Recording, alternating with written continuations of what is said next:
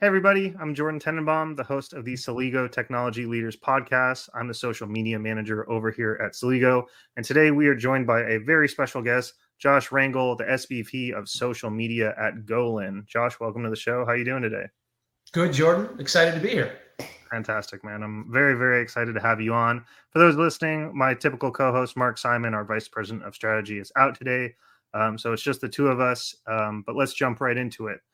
The first thing that I wanted to ask you, Josh, I think a lot of people know you from your fantastic work on in social media in general, but also specifically on LinkedIn. But I don't think a lot of people know too much about your history. So could you tell us just a little bit about yourself and kind of how you got to where you are in your career? Sure. So currently, as you mentioned, I'm an SVP of social media at Golin, and I've been at Golin for what is now going on 18 years. It will be 18 years in December, which in agency life is a lifetime. But how I got there was after I graduated college. I went to school for marketing.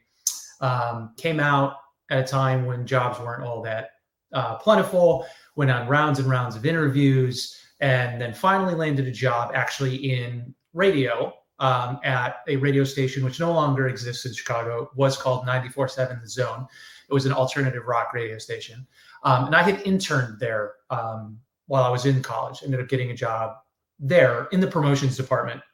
So that was, kind of being the face of the radio station, going out and going to events and talking to listeners and really being the face and what people interacted with when they were when they had their first contact with the radio station. So did that for about 2 years, and kind of was in a position where I wanted to do something different. And my sister put me in contact with a friend of hers who was a PR professional at Edelman, and he recommended to me to get an internship. And at this point, it was a little bit, not necessarily right out of school, so I didn't know if an internship was right, but I knew I wanted to move my career, and so ended up seeking out an internship, ended up getting an internship at Edelman for 6 months. Great experience. And this was more in the PR field. So I was doing media lists and pitching the media, helping develop press releases and things like that. And so after Edelman, I got a full-time job at Golin, which is where I'm currently at, and did that. Was a PR generalist. Again, keep doing media pitches, media relations, writing press releases, those types of things that you do. And I think I was okay at it. I wasn't going to say I'm the best at it, but so at some point social media came around and I got asked to do research, what is now would be considered influencer research, but to do research around YouTube creators who were developing content. And this was around 2008. So it Early was years. super early. Yeah. Right. Like I think YouTube was only 2 years old at that point. But they weren't called influencers yet. So I did some research for this Klondike campaign. Klondike bar was a client of ours back then. And, did this research for them. And I was like, this is really interesting. I really like this. And so then started to kind of raise my hand. Hey, any more work like this we can do? And then one of my colleagues, who was one of our only social media folks at the time, said, hey, go sign up for Twitter and for Facebook. Not only yourself, but sign up Klondike. And I'm like, what are those things? I knew what Facebook was, but I didn't know what Twitter was. And so signed up, and I was the first social media manager for Klondike and for several other ice cream brands, Breyers, Popsicle, Magnum ice cream, and a couple others. So I helped build their social presences from nothing into kind of where they were at the point where we no longer were working with them. And then, I helped oversee some of that with some of my staff, some of my junior team members there. But I just kind of dug in, and I was like, I really like this. And that, I could say, was something I was actually good at. I really enjoyed it. I understood it and went from there. And so kind of worked my way up from being kind of like a typical social media manager at that time, and into being more of a social media strategist, really focusing on the strategy development, content, overseeing the team that is doing kind of the day-to-day work. And, so we was working on Unilever ice cream for a while, then rolled onto the McDonald's account, where I helped kind of lead some of our earned media and earned communications programs from a social perspective. and from an influencer standpoint. And, over the course of, that was like 6 years, then rolled on to some other clients, Allstate, Grubhub, Dyson, to name a few. And now I'm back onto the McDonald's account in more of kind of a more senior role. And we work with them, their ad agencies, social agencies, and things like that. So, but now, more of the social media strategy, client counsel, oversight of the team who's kind of doing the day-to-day in the weeds work. So that's kind of been my evolution of where I've come from. Long-winded way of saying that. That's really cool, man. It's interesting to hear about people coming from a really traditional media source like radio or print, and kind of through the early years of social media, kind of when it was really a Wild West to what it is now is a really established channel of marketing, advertising, media in general. I'm curious, the hardest rock on the planet, is that a slogan that you came up with at the radio station that you worked at? No, I didn't. I was not as involved in the creative elements back then, just mainly more of the communications of it. No worries. I saw that tagline and I was like, man, that sounds like maybe something Josh could have created 20 years ago. Absolutely. You're kind of right, Jordan. Okay, well, perfect. So that's a fantastic introduction. And I think a lot of people have a pretty good idea of PR or a PR agency and what they do. But I don't think a lot of people, and I mean that in a very general sense. PR kind of has a rep, whether it's in, TV shows or in media in general. But what does, if you had to describe it to someone who's in the know, what does Golin do, and specifically you at Golin do for these customers? Obviously, you help with social media strategy. You help them generate ideas and ensure that their content is on point. That's a very basic introduction, what I just said. But if you had to describe it more in depth from your point of view, what do you do there, and what does Golin do for these companies in terms of social media? So I'll start with, and this is a kind of a roundabout way of getting to the answer to the question, but one of my favorite phrases that Al Golin, who's the founder of our agency, said about PR, and kind of like just for somebody to understand. So he said, advertising is what you say about yourself. PR is what other people say about you, right? And so it's about reputation. It's about earning that trust and about earning kind of that advocacy with people, because you're not just getting put in front of them with time that you bought or things that you want to say. Ultimately, other people say it for you based on kind of what you put out there. And so what we do from a Golin standpoint is we are, a PR agency, but we really have a strong focus on creative and earned first ideas. And by that, I mean the things that are going to get in front of people and stop them in their tracks on their phone or on their laptops or tablets or whatever, and get them to stop and pause and look at it, right? Because the ideas that are earned first are the ones that really sing in social, because they capture your attention. And you can pay to get in front of people, and that's fine, and that's great. It has a role. But when we come from that earn first communication lens, because we believe that an earned idea can work in paid, but a paid idea always can't work in owned. It doesn't always work the other way around. So if we have an idea that can be shared on TikTok, that can be shared on Threads, that can be shared in Instagram stories, that can work in paid. So it's not always the other way around. And so that's one of the things that we try to do from that standpoint, is take the core principles of PR, of earning attention, and putting that into kind of modern day communications, which is really social first and social forward. That's how people are consuming a lot of their content and getting a lot of their news these days.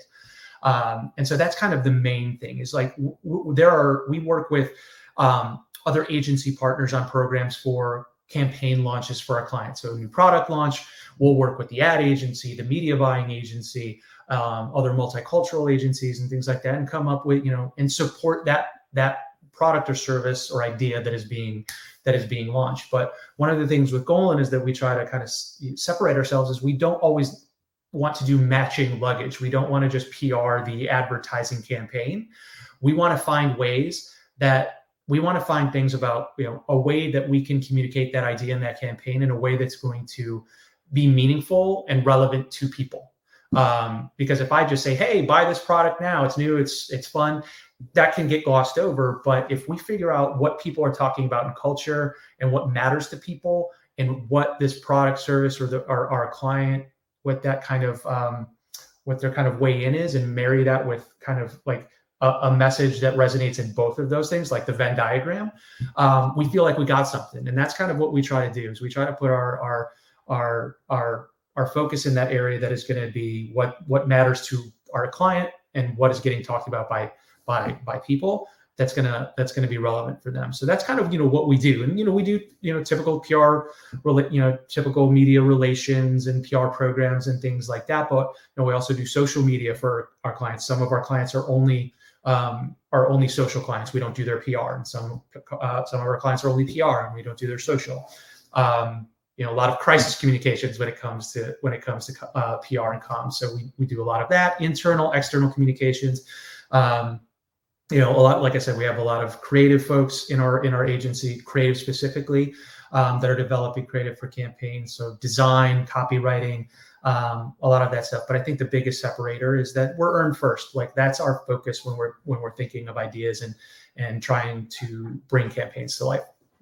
That makes sense. That's a fantastic breakdown of it. Mm-hmm. And I'm curious, working in the internet space, where there's so much going on in terms of social, there's so much going on in terms of culture, there's so much going on in terms of multiple moving parts.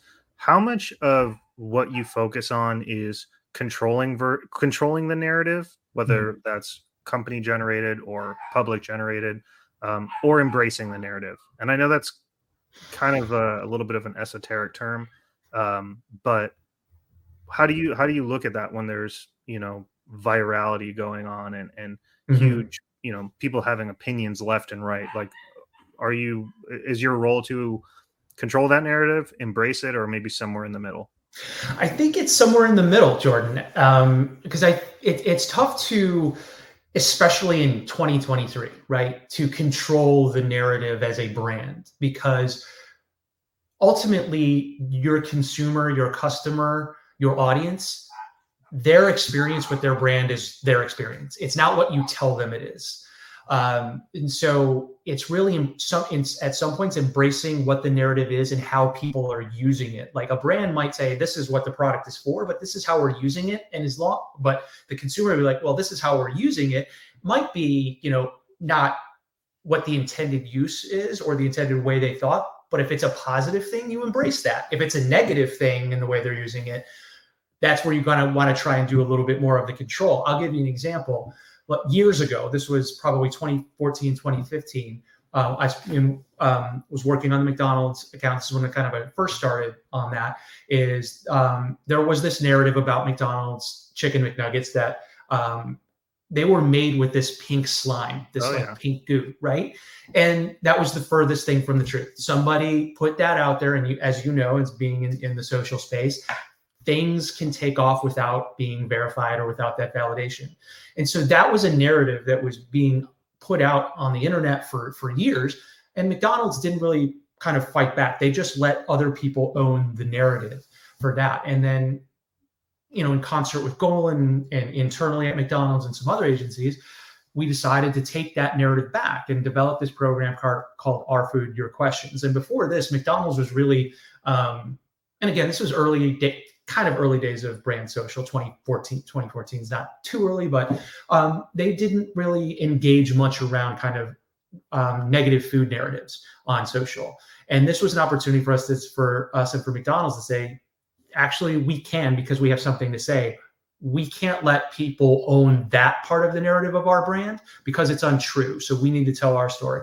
So we started to insert ourselves in those conversations and actually clarify, no, this is what it is. This is how it's made. We did in-depth into kind of the suppliers and the manufacturers and kind of how chicken McNuggets are made, as well as kind of went on social and engaged with people. Like, actually, this is how it's made. This is what goes into it.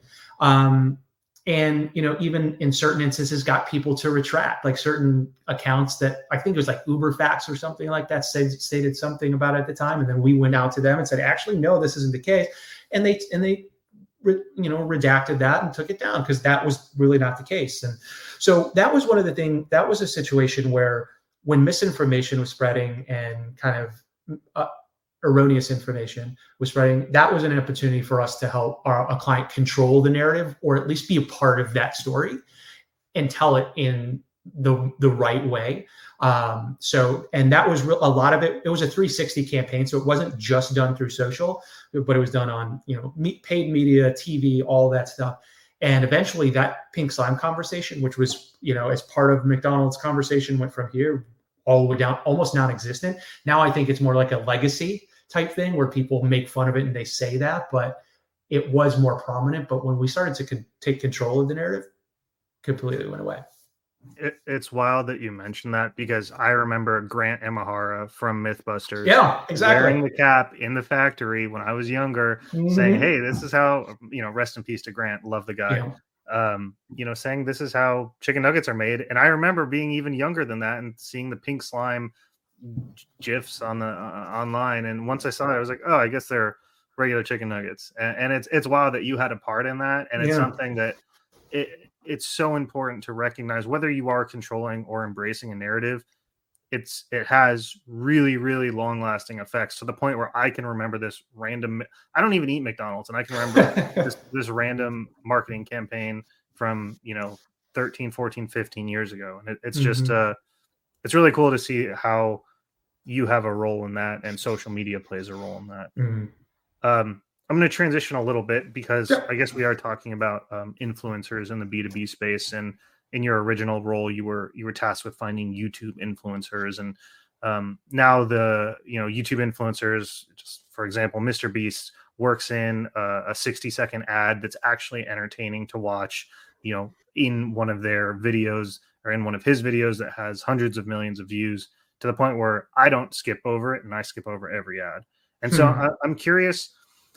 Maybe, I guess you typically work in the B2C space, but in the B2B space, how do you see influencer marketing changing? And when I say B2B, I'm thinking more like traditional tech companies, because I work in the iPaaS industry. There's not a whole lot of iPaaS influencers.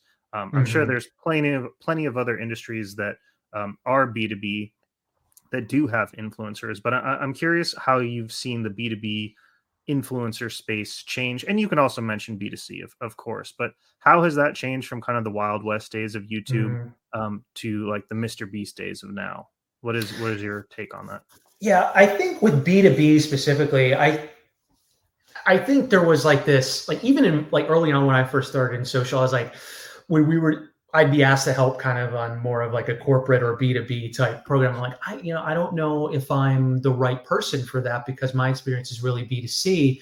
And, I think it couldn't have been further from the truth that my experience and insight wouldn't have warranted that, because what I've seen with B2B, I feel like over the last few years, and again, as you mentioned, I'm more B2C, but you see this narrative in this across LinkedIn and other places, but like, we're all people at the end of the day. Like you're B2B, you're connecting with people, an individual or individuals, to highlight your business or your service on how that organization can utilize it. So it's ultimately a user experience and a person that's making that decision. So I think you've seen probably more B2C tactics fold into B2B now, because I feel like those lines are blurring a little bit, because ultimately you want to see how the end user, whether or not it's a huge corporation that's using it for kind of like its organization, or if it's ultimately going to be more of a individual user thing, how the end user is actually going to be able to use that.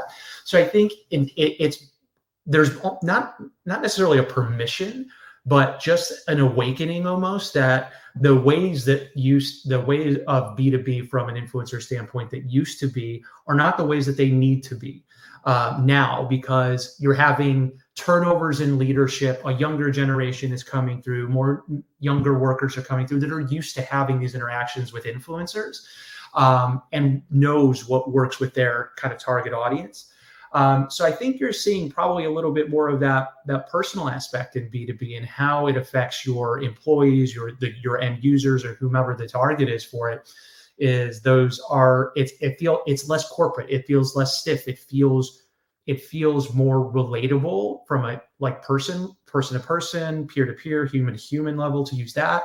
And I think that works, because you have to break through. I mean, I imagine the folks, if you're trying to do kind of a B2B thing, you can get glossed over easily if it feels too salesy. And that's the same thing with B2C, right? If it feels too promotional, feels too corporate, it's going to get glossed over. And so I think that some of those tactics that you're seeing in B2C are folding into B2B, and it seems like it's become a more creative, more opportunity for creativity in the B2B space, from not only just a social standpoint but influencer standpoint. I think you hit the nail on the head, because there's certain posts as a B2B social media manager that I have to make that are, hey, we're attending this event, we're going to be at this conference, because people need to know that information and figure out what booth we're going to be at, and those posts do well. But the posts that really hit are the ones that I put humor and personality and thought and effort and heart into, and those are the types of posts that really drive B2C social media. The ones that sound like they come from a person rather than an AI generated robot. And so as B2B continues to evolve, I think the more that we can learn from B2C the better. And so I'm very thankful to have folks like you and just B2C in general to kind of lead the way and make sure that I don't make a huge mistake. So thank you. With that in mind, I mentioned just like an AI robot creating things and how that is not ideal, whether you're B2B or B2C. Mark, my co-host, and I are frequently talking about AI in terms of supply chain management, in terms of ERP implementation, in terms of error management and iPaaS. But I think that you and I have a very different experience and use case with AI, where it's content generation, it's content creation, whether that's literal images, videos, written, writing, and things like that. I'm kind of curious how you see AI changing the role of both PR, social media professionals, maybe now and then maybe 5 years down the line. Is it positive? Is it negative? What are your thoughts on that?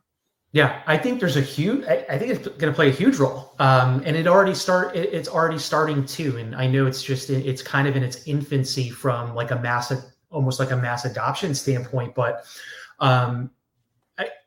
I think you kind of hit it a little bit on the head with kind of some of the use cases. It's content generation, it's copy generation, it's idea generation, right? Like it's almost like you can use, I'm not gonna lie, I have Chat GPT open right now.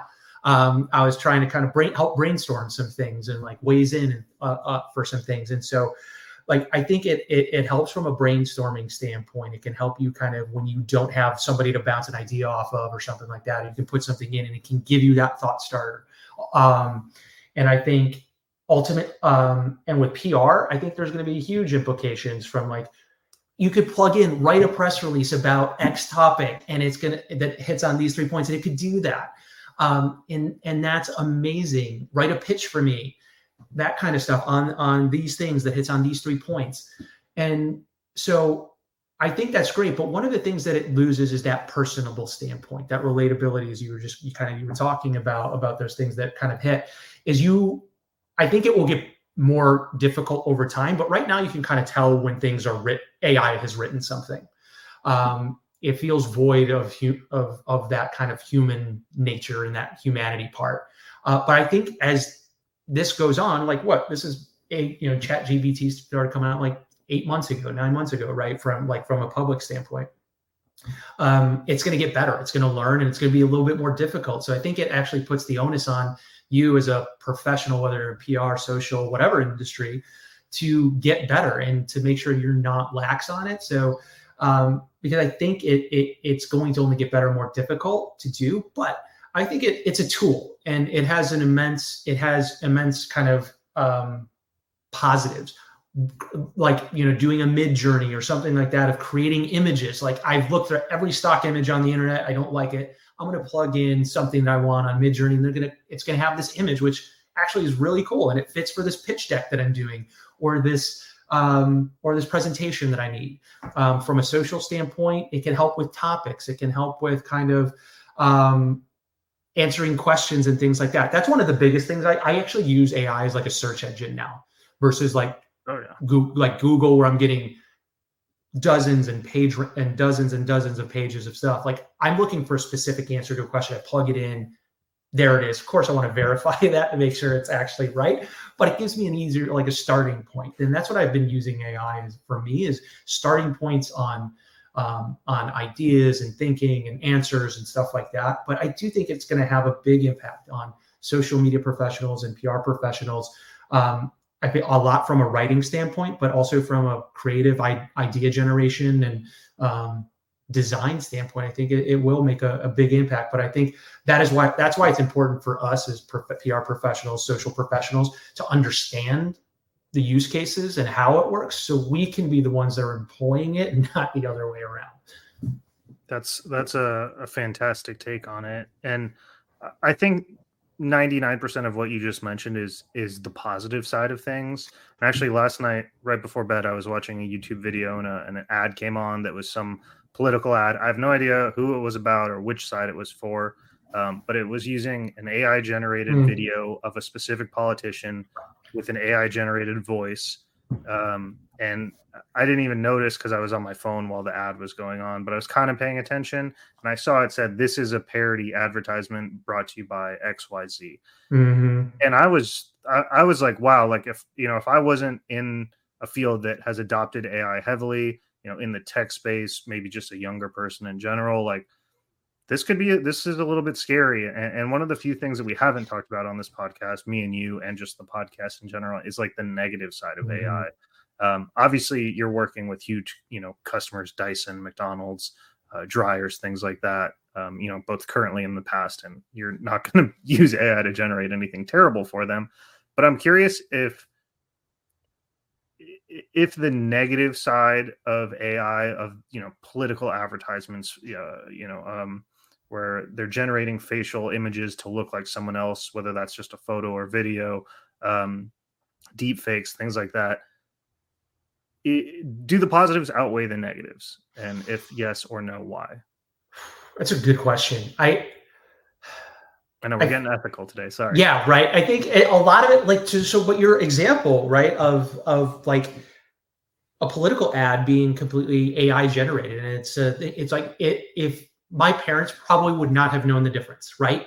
And that's my scary, first thought, right? And that's scary because some people that aren't paying attention, and there are some people who I'm older than you, but like that are in and around our age, that aren't in our field, that aren't paying attention, that might think it's real too, that just it goes over their head. And so I think that there are real pitfalls, right? And I think you see that with some of the creators of these things, like the creators of ChatGPT and other AI things that are even in front of Congress saying we actually need regulation around some of these things, because they understand that there are pitfalls and dangers and negatives that can be for bad actors who can use that for negative purposes or for their own gain.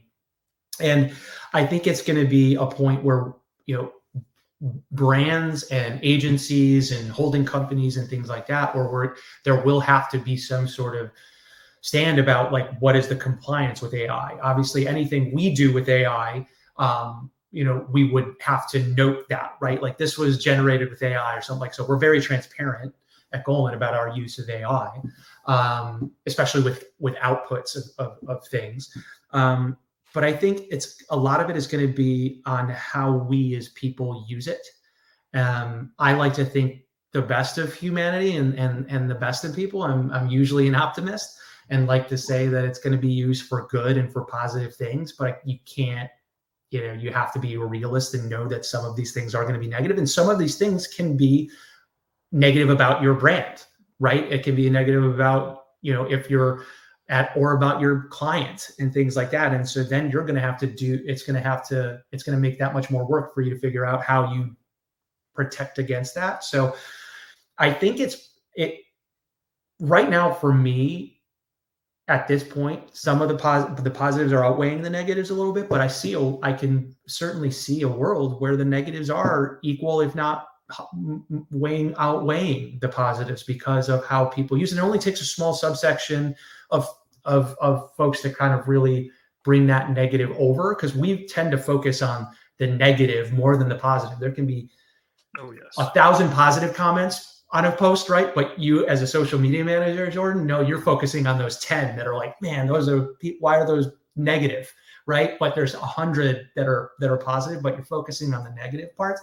So we tend to focus on those, and I feel like that might be how it is with AI. But my hope is that the positive stuff outweighs the negative for as much as possible.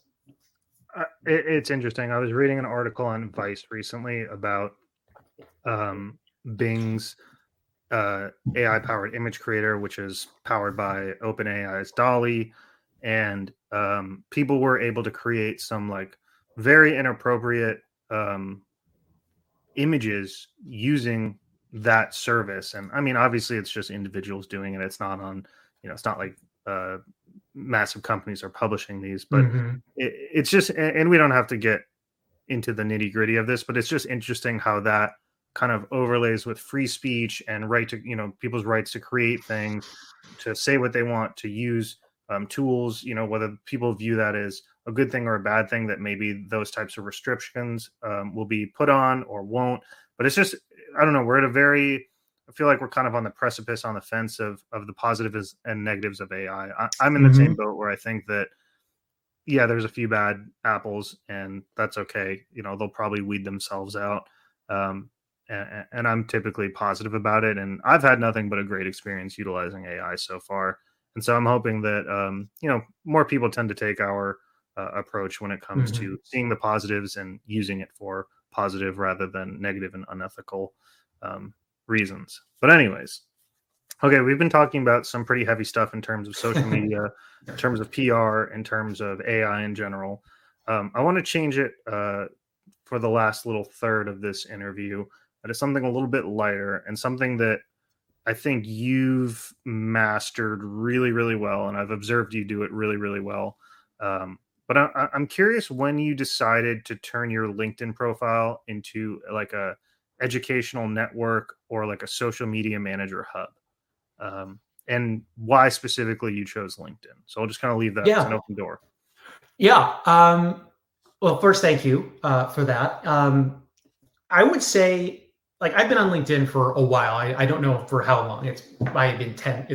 I think it's probably been 10 plus years, probably. But it was one of those things. I signed up, did it, mainly just because I was in the social space and wanted to check out the platforms and knew what I was talking about, those types of things.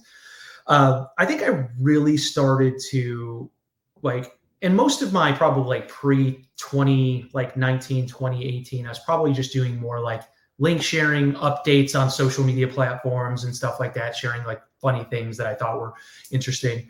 And I would say probably 2020, when we all went into our, working from home and doing all that stuff, when COVID first hit, and I wasn't engaging in IRL with colleagues and friends as much, writing kind of became an outlet for me. And I was always active on Twitter.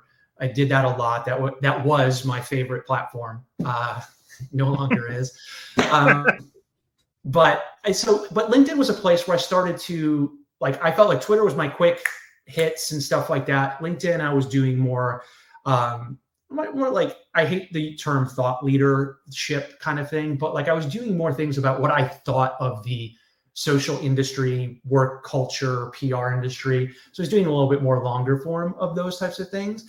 And it just, like, I think one post or two posts, and then one post did well. And I was like, this is, people seem to relate to this. And that's a big thing for me is relatability, whether or not it's an experience that I've had or an experience that I've observed others have, and putting it out there. And so people know that there are other folks that kind of have the same experience or going through the same things. And so I started to kind of focus on that a little bit, especially focus on LinkedIn in 2020, probably when everybody started working, most of our industry started working from home and doing those types of things. And so that was one of the things, is that it was a creative outlet for me, both for Twitter and for LinkedIn. And I kept doing more of the LinkedIn, like a little bit more of like sharing about my experience on things I've worked on, or just sharing kind of positive things about work culture. And then it kind of morphed a little bit more into kind of like, I can share this on Twitter, so why wouldn't I share this on LinkedIn too? Going back to our kind of B2B conversation, while it's a corporate social network or whatever, it's for business, we're all people on there, right? Like whether or not you're running a brand page on there or you're just doing it individually, you're a human on this page, and there's a good chance you relate to a lot of stuff. So that's when I started like kind of folding in memes and other work-related humor and stuff like that, especially in 2020 when we were all like, what is going on? We don't know what to do.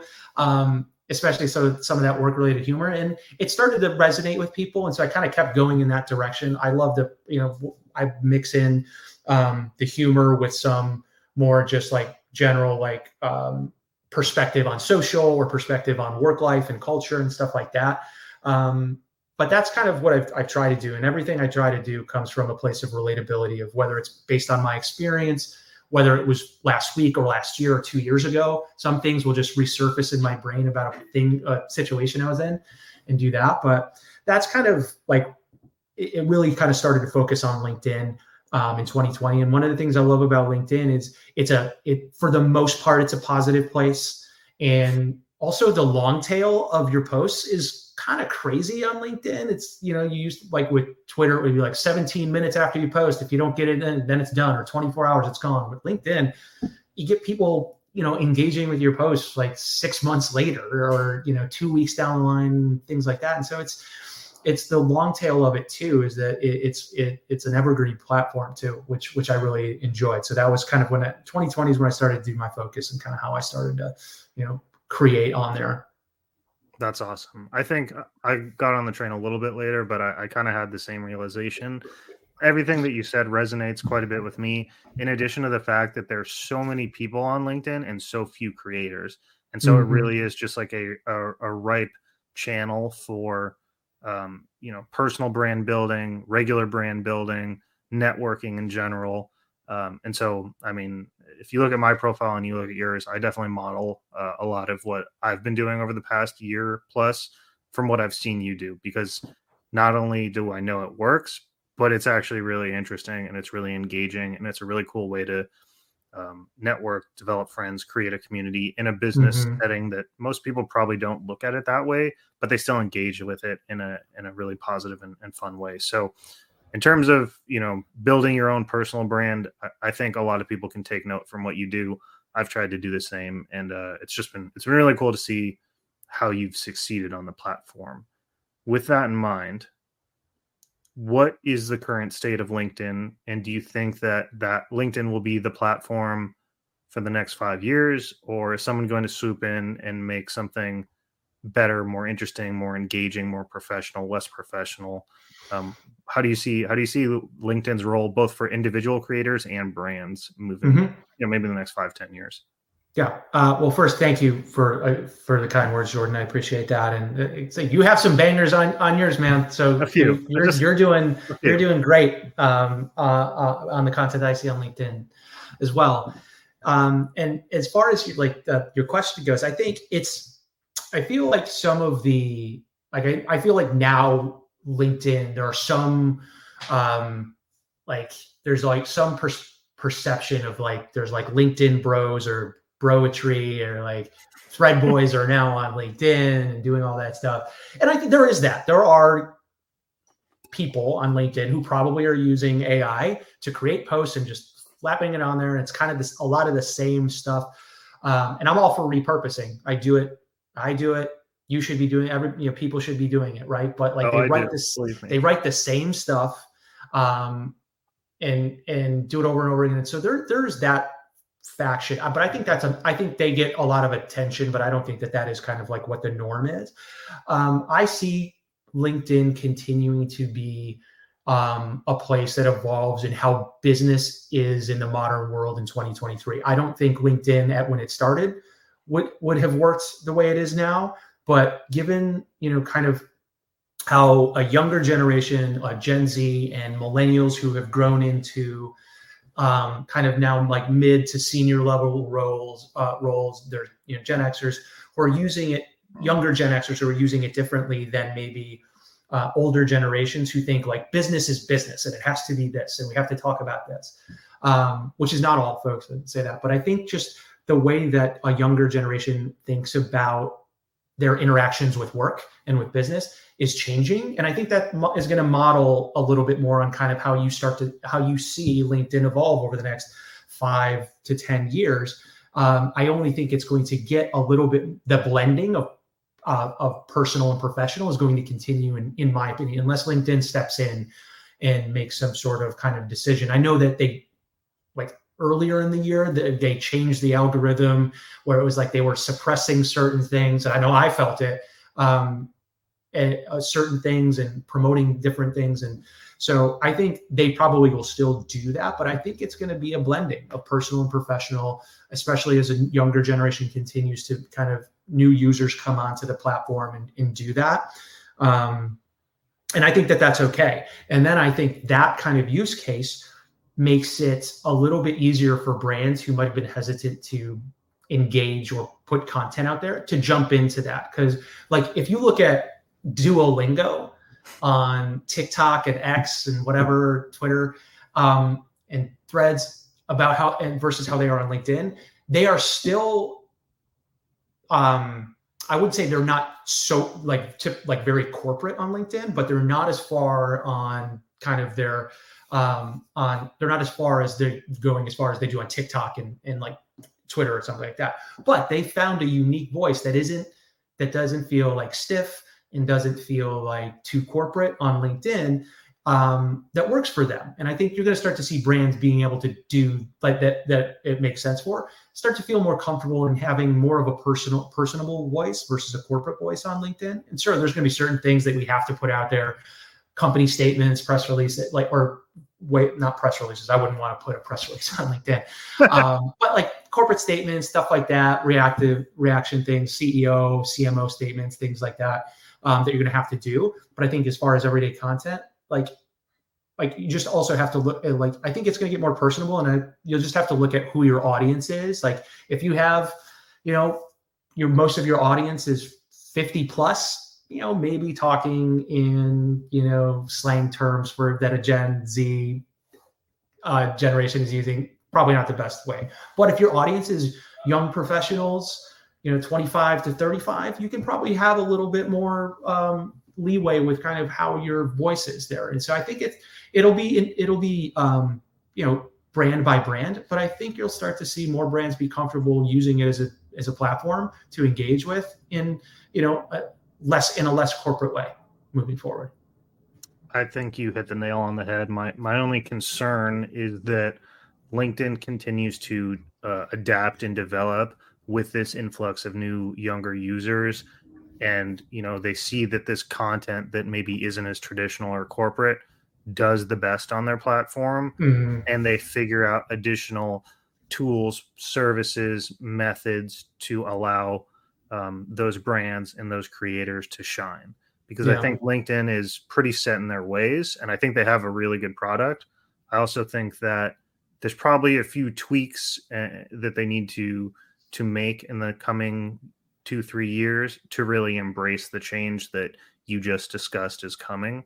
And I think if they do that, they're going to really, really set themselves up to be they already are the business social media platform, but I think they can take advantage of the virality of places like Twitter and TikTok to really create a much more engaging and fun place for professionals to exist. I think they're close, but just based on the content that you create on there, the content that I create on there, it is a fun place. And I'm a social media manager, and I don't love social media in my personal life. I consume it, but I don't post on it.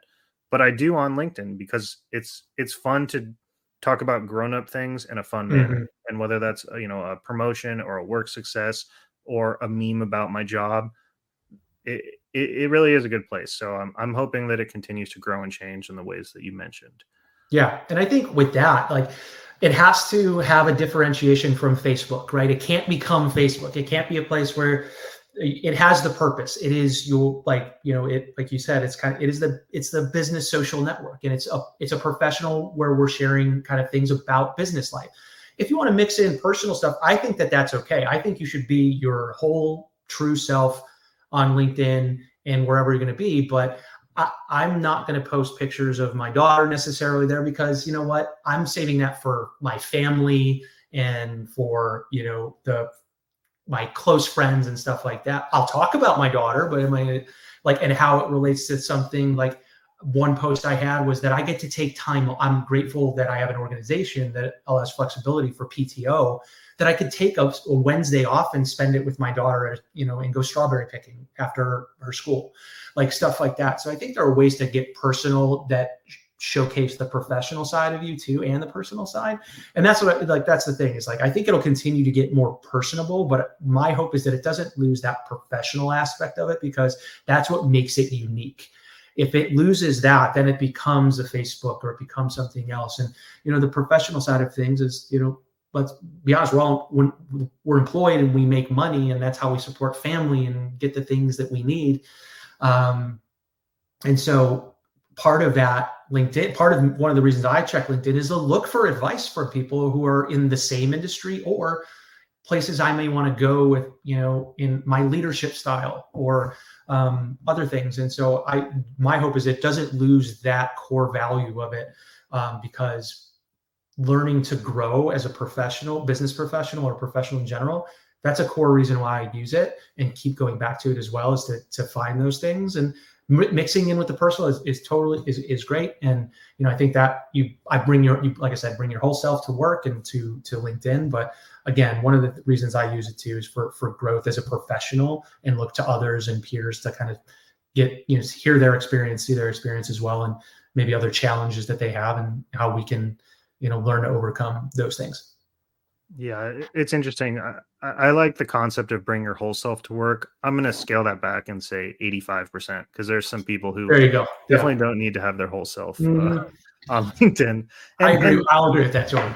Perfect. And like you said, it does need to remain professional, but luckily there are checks and balances where if someone is acting non-professional, you can always take a screenshot, and if you feel so inclined, send it to the right person. Or there's other communities like LinkedIn lunatics on Reddit where you see some truly unhinged things.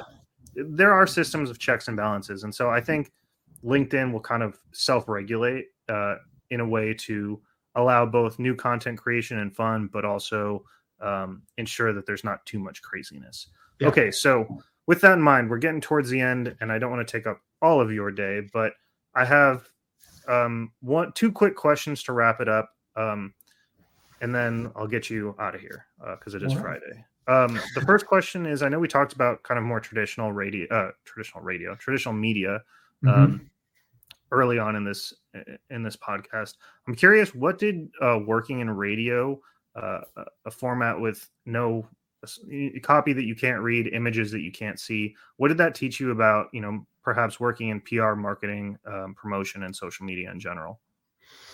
So I think the first thing it taught me is, because I was in the promotions department, it taught me about how to communicate with an audience, because my team and we were typically the first and sometimes only personal interaction that a listener had with the radio station. Most of the time, you're not going to have access to the DJs, or you're not going to be able to go to the radio station and do those types of things. And so typically it's a passive relationship, right? You're listening to it on the radio, and what I got to do was interact with people and hear their perspectives and get information from them about what they wanted from the radio station, what they liked, what they didn't, and then also hear, things of things we could be doing better and whatnot. And so I think it did teach me some communication skills on how to communicate with people. And then, I was also very friendly with a lot of the DJs, and observing and watching them do their thing in the studio helped me with improvisation, because they had most of them don't have a script, right? They're making up some of the stuff and looking at what was trending in the news and kind of going and riffing off of that. So it helped me kind of from a creativity standpoint of how I should consume things for creativity.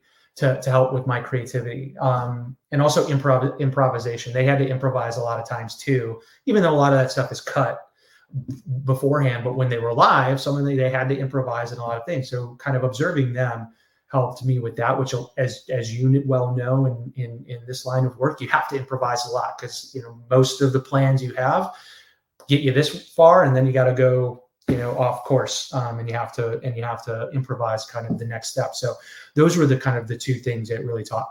Those were the things working in radio taught me about, or helped me in kind of where I am today. That's awesome. That's a fantastic answer, and I think probably those things are still incredibly relevant today. So that's cool to hear. Lastly, one of the things that I always say, and this is my typical ending question, is we have a lot of C-level and VP level executives on this podcast. I think a lot of people listening, or a lot of people in work in general, view these people as kind of these technology robots that are, you fill them up with gas and oil and they run like this, and they don't really have a life outside of work. And something that I've learned doing this podcast is that every VP and C-level person is really interesting. They're all really personable. They're all really fun people, and they do a lot of stuff outside of work. And so in an effort to humanize you and help people realize that you're not some scary SVP overlord, tell the listeners before you go, just outside of work, what are your passions, hobbies, and interests? Oh man. Well, I will say that my family is the most important thing, right? My daughter and my wife are the most important things to me.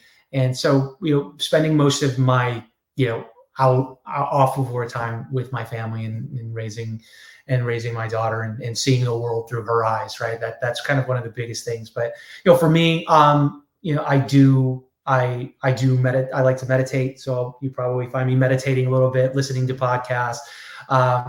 You might see a guitar back here, which I try to play. I'm not great at it, or even really good at it, but I will try and strum that a little bit when I need a little inspiration and stuff like that.